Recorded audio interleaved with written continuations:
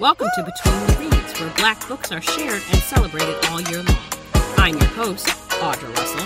There are so many great things going on this year as I continue to amplify Black stories, but I can't do it without your support.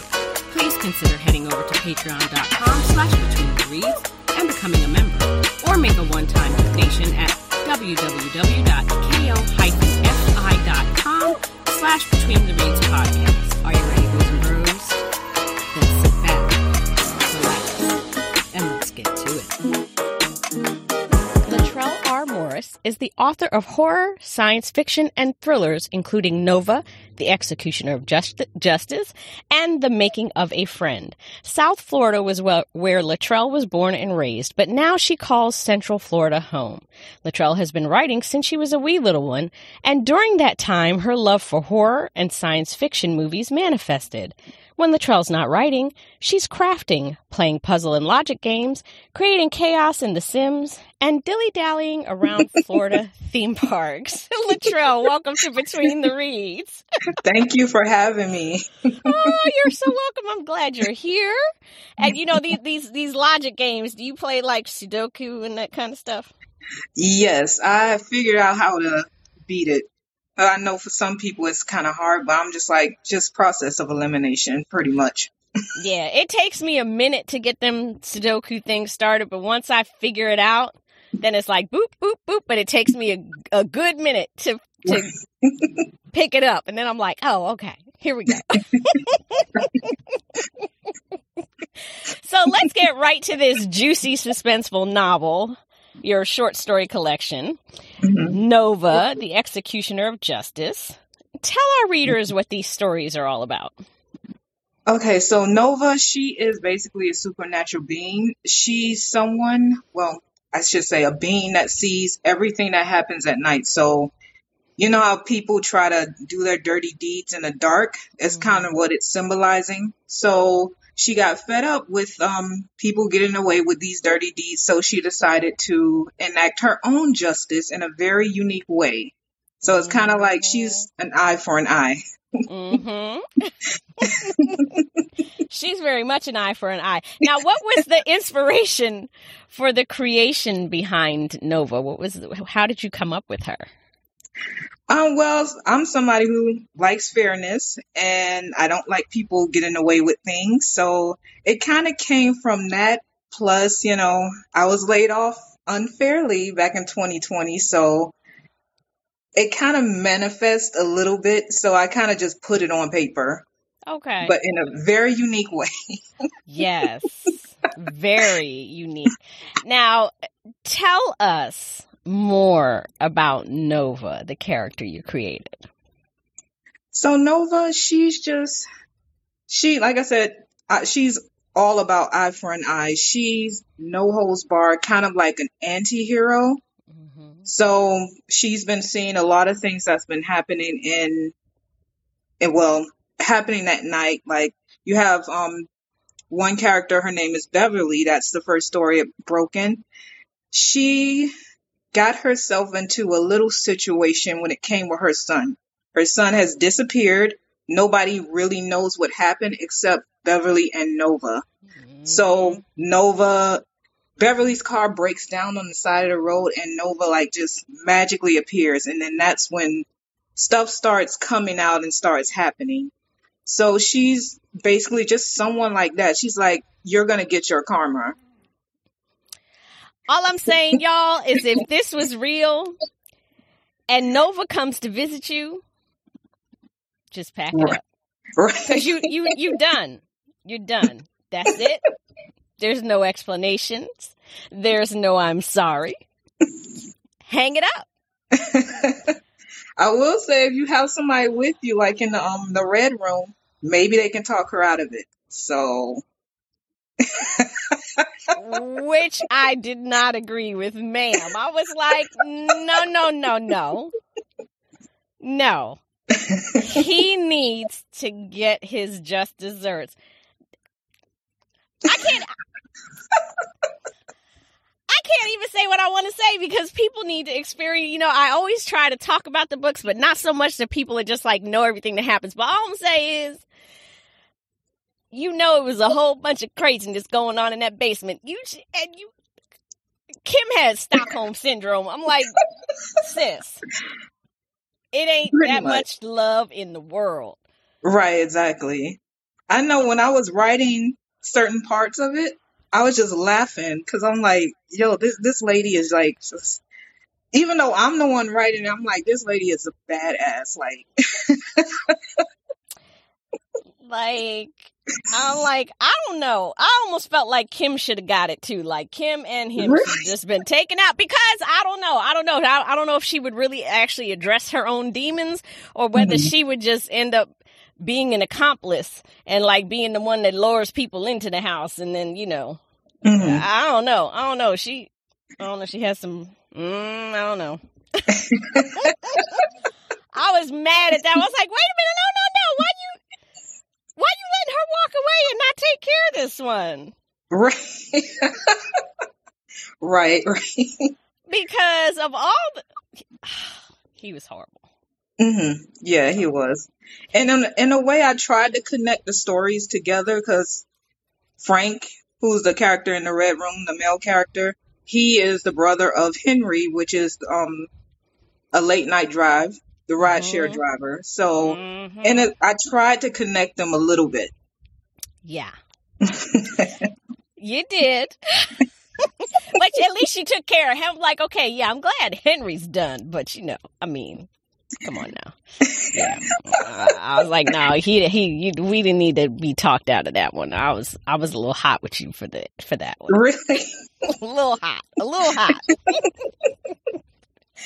So now Nova has a very interesting way that she devours her prey. As very creative and invented. How did you come up with that? Well, I'm somebody who I like astronomy, and I kind of thought of, see, I'm giving a little bit of spoilers right now. I thought of a black hole. That's why her skin turns completely black. And then sometimes you have the little sparkles, the spots. Okay. So it's like basically sucking them in and drawing and taking their essence from them. Yeah, because y'all, when you read the book, it's like her prey, the way that she gets them is like she does this thing and the room turns cold and they just like break apart. And and then she just drinks them. Right.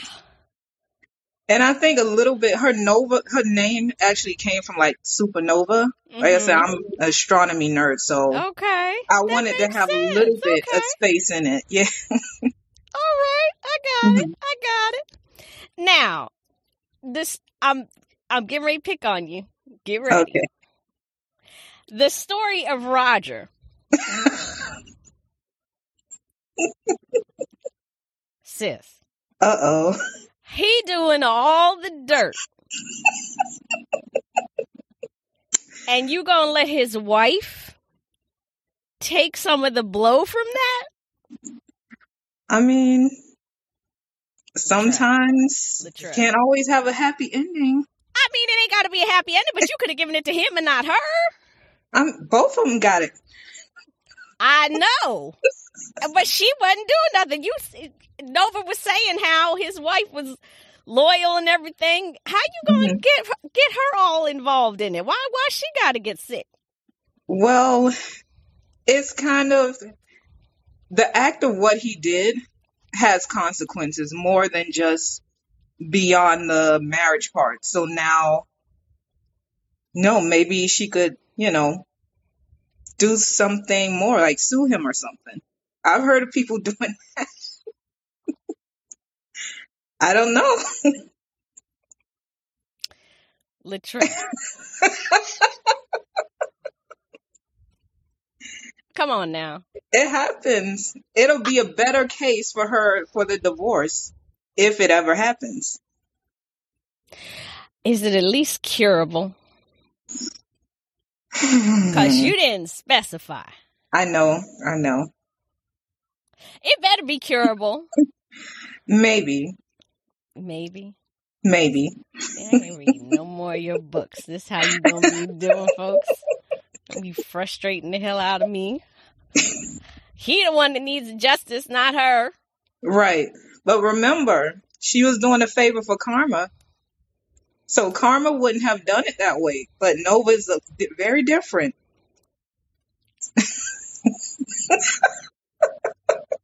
Maybe the way you're saying is the way Karma would have done it.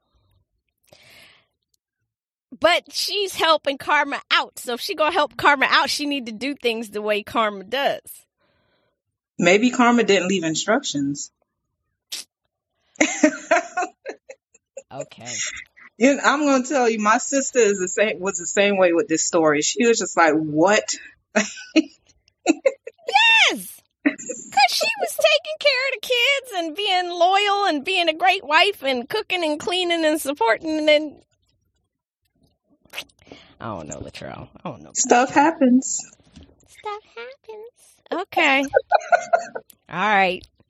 Moving on. Mm-hmm. Why did you choose to do a series of short stories when you wrote this instead of just doing like a full novel? I guess I had so many different ideas in my head. I felt that it would be better if I just chose one character and then have her visit other people, because I had, like I said, a lot of stories, and I still have more stories for her. I'm working on part 2, but I felt it would have been better to just tell it, like just break it up like that, but still have it connected. Okay. So are we going to see any more books with Nova in them, or is this it? We're done? Oh no. At first it was just going to be one book, but I got inspiration to start on part 2, and I've been working on it, and this time she's going to go, I guess you can say, bigger. Oh. Yeah. I don't know how you could go much bigger than what she's done, but okay. Is it going to be short stories again, and then they're all linked? Well, I guess the main thing is how would I explain it?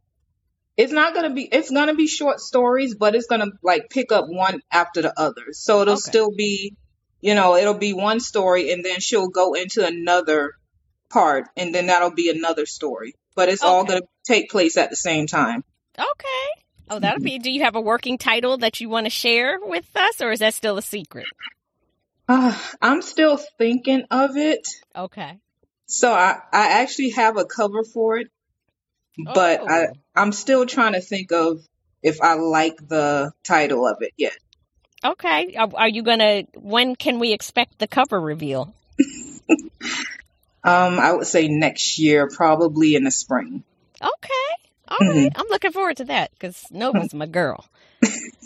I love Nova. Oh my God. When my dad read it, he was like, you have a very interesting way of writing. I think he was taken aback. He's like, in my head, I'm thinking like, he's like, what's wrong with my baby girl? Because I don't remember you like this. Hey, listen, that's what we do. I love it. I love Nova. She's that girl, and I want her on my side. I'm just saying. Nova's not the kind of chick that you want on your bad side, because you don't want to get on her bad side. Because like I said, once she shows up, that's it. You're not explaining nothing. Because she got when the little notebook appears out of nowhere. And she starts reading you your rights. Right. That's it. You done. Right. It's all over. It's all over. I wish I had the magical powers that a little notebook would appear in front of me, and it would just have all the crimes somebody committed, because then I could just be like, I got the receipts, because Nova comes with the receipts. Nova's like, I got it all right here. So, and she tried to make them confess, but they want to always act like they don't know what she talking about. Like, come on now. Exactly. Exactly. Just saying. Just fess up. I mean, she asking these questions. She knows something. She's trying to see if you going to confess it. Exactly. Exactly. Hmm. Now, we did an interview for Hmm. my blog, Black Ink, and I asked you a question, which was, did the horror genre choose you, or did you choose it? Right. And I really think that the horror chose me. Hmm. It was just, I don't know, for some reason, it's always been fascinating to me. Like, it's so out of the ordinary. I guess that's why I like it so much, because it's Hmm. not an everyday problem. Hmm. And me growing up in the 90s, the late 80s, early 90s, and whatever, there was so many different horror movies. It was like it was taking over. My favorite horror movie is Poltergeist, which deals with spirits and ghosts, and I love Freddy Krueger. And the way he goes about it is just very unique because it's not right there in your face. You're sleeping, you're vulnerable. Hmm. So it's always been something that's been fascinating to me. Hmm. Both the movies, I had nightmares for weeks on end with both. I couldn't sleep. Hmm. I had to sleep with the light on. It just, especially, I mean, Freddy was bad, but I don't know, something about Poltergeist just, Right. that one really shook me. And the Yeah. thing is, like, I snuck to see it because my parents knew how I was, and they were like, you're not going to see that movie. And I had somebody sneak me in. Hmm. I couldn't sleep. I kept having these bad dreams. Oh my gosh. I was like, this is one time I wish I had listened to my parents. Right. It was horrible. I still can't watch that movie today. I'm like, ooh, Really? no. Mm-mm. I mean, I could watch it, but then I'm gonna be messed up for a little bit. Like, Right. mm-mm, Yes, nothing like the original. The mm-mm. original is the best. Mm-hmm. Absolutely. And Like, it's have you seen Halloween End? I haven't seen it yet. I'm just ready for it to be over because I'm like, how many times can you come back? True, but surprisingly enough, Mhm. it was pretty good. It was like a continuation of the most recent one that we thought it was going to end. Okay. So yeah, Mhm. it was really interesting, the twist that they put on it. But I'm hoping Michael is done Right. Yeah. this time. I think I kind of checked out like years ago with H2O. I was just like, okay, enough, enough, enough. She said, "I'm done, huh?"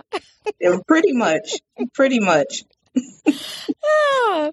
Now, why do you feel Black authors are important to the horror genre? Growing up, I was considered a little different. And in our community, if you're not like everybody else, then you're kind of considered an outcast. And I feel like if you like something that's different or outside of the norm, you should be proud of that. Mm-hmm. There shouldn't be anything to hide. If you love it, why not flaunt it? And I will be the first person to tell anyone that, I mean, horror, science fiction, pretty much. I can't do certain things, but this right here definitely is my thing. And I also think a lot of the apprehension comes from religion because certain Absolutely. things like, oh, this is evil and all this. And I'm just like, it's just entertainment.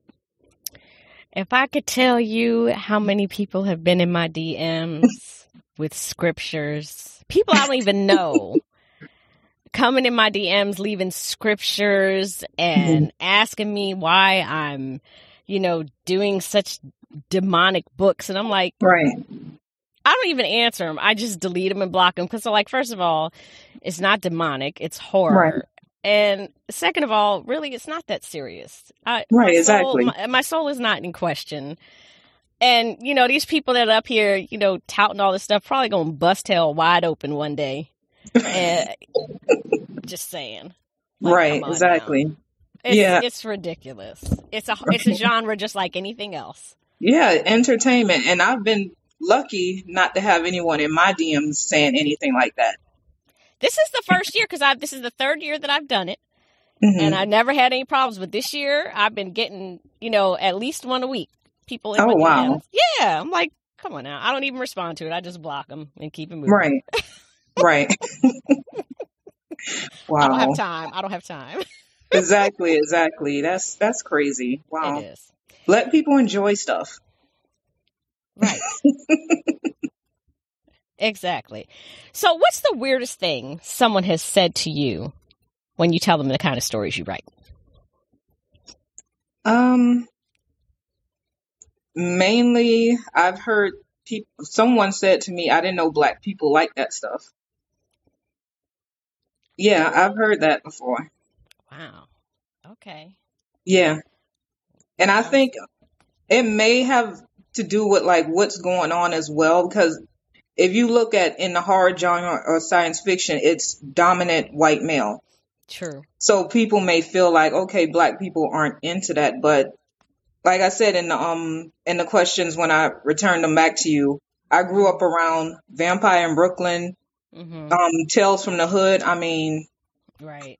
We enjoy that stuff. I wish more stuff like that came out. I'm glad for Jordan Peele who's bringing that back to the forefront. Right. So, yeah. Yep. Yep. Absolutely. So now you are releasing part 2 of the Friend trilogy on November 8th. Tell our readers what that series is about. Okay, so the Friend trilogy is basically, it's science fiction. It is about a robotic engineer. So her company is pressuring her to get out the next best thing. And it's the year 2025 and there's like an epidemic of loneliness. It's gotten worse throughout the years. So she decides to come out with a therapy robot. And her company greenlights it. She works on a prototype with 2 of her junior engineers.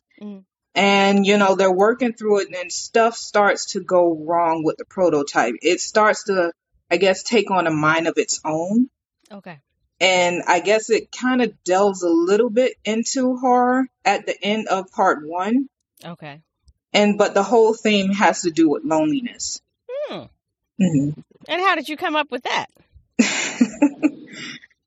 Delving from a little bit from my experience. Okay. For me, writing is kind of therapeutic. So I wanted to tell a story about something that a lot of people actually go through. I know last I heard was like a little over 30% of Americans now deal with loneliness. So I thought of, okay, what kind of story can I tell with this? And that's how that came about. Okay. Yeah. And I know a lot of people were dealing with loneliness, during this pandemic. So. Right. Yeah. Right. A lot of people got stuck, quarantining alone. So. Yeah. So what does being an indie author mean to you? It means having that creative freedom to tell the stories that I want to tell. To the point. Right. Exactly.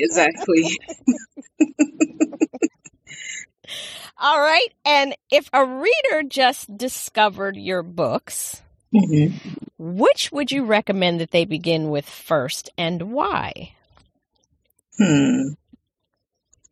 I would probably say maybe start off with The Making of a Friend, just not to scare them a little bit too much.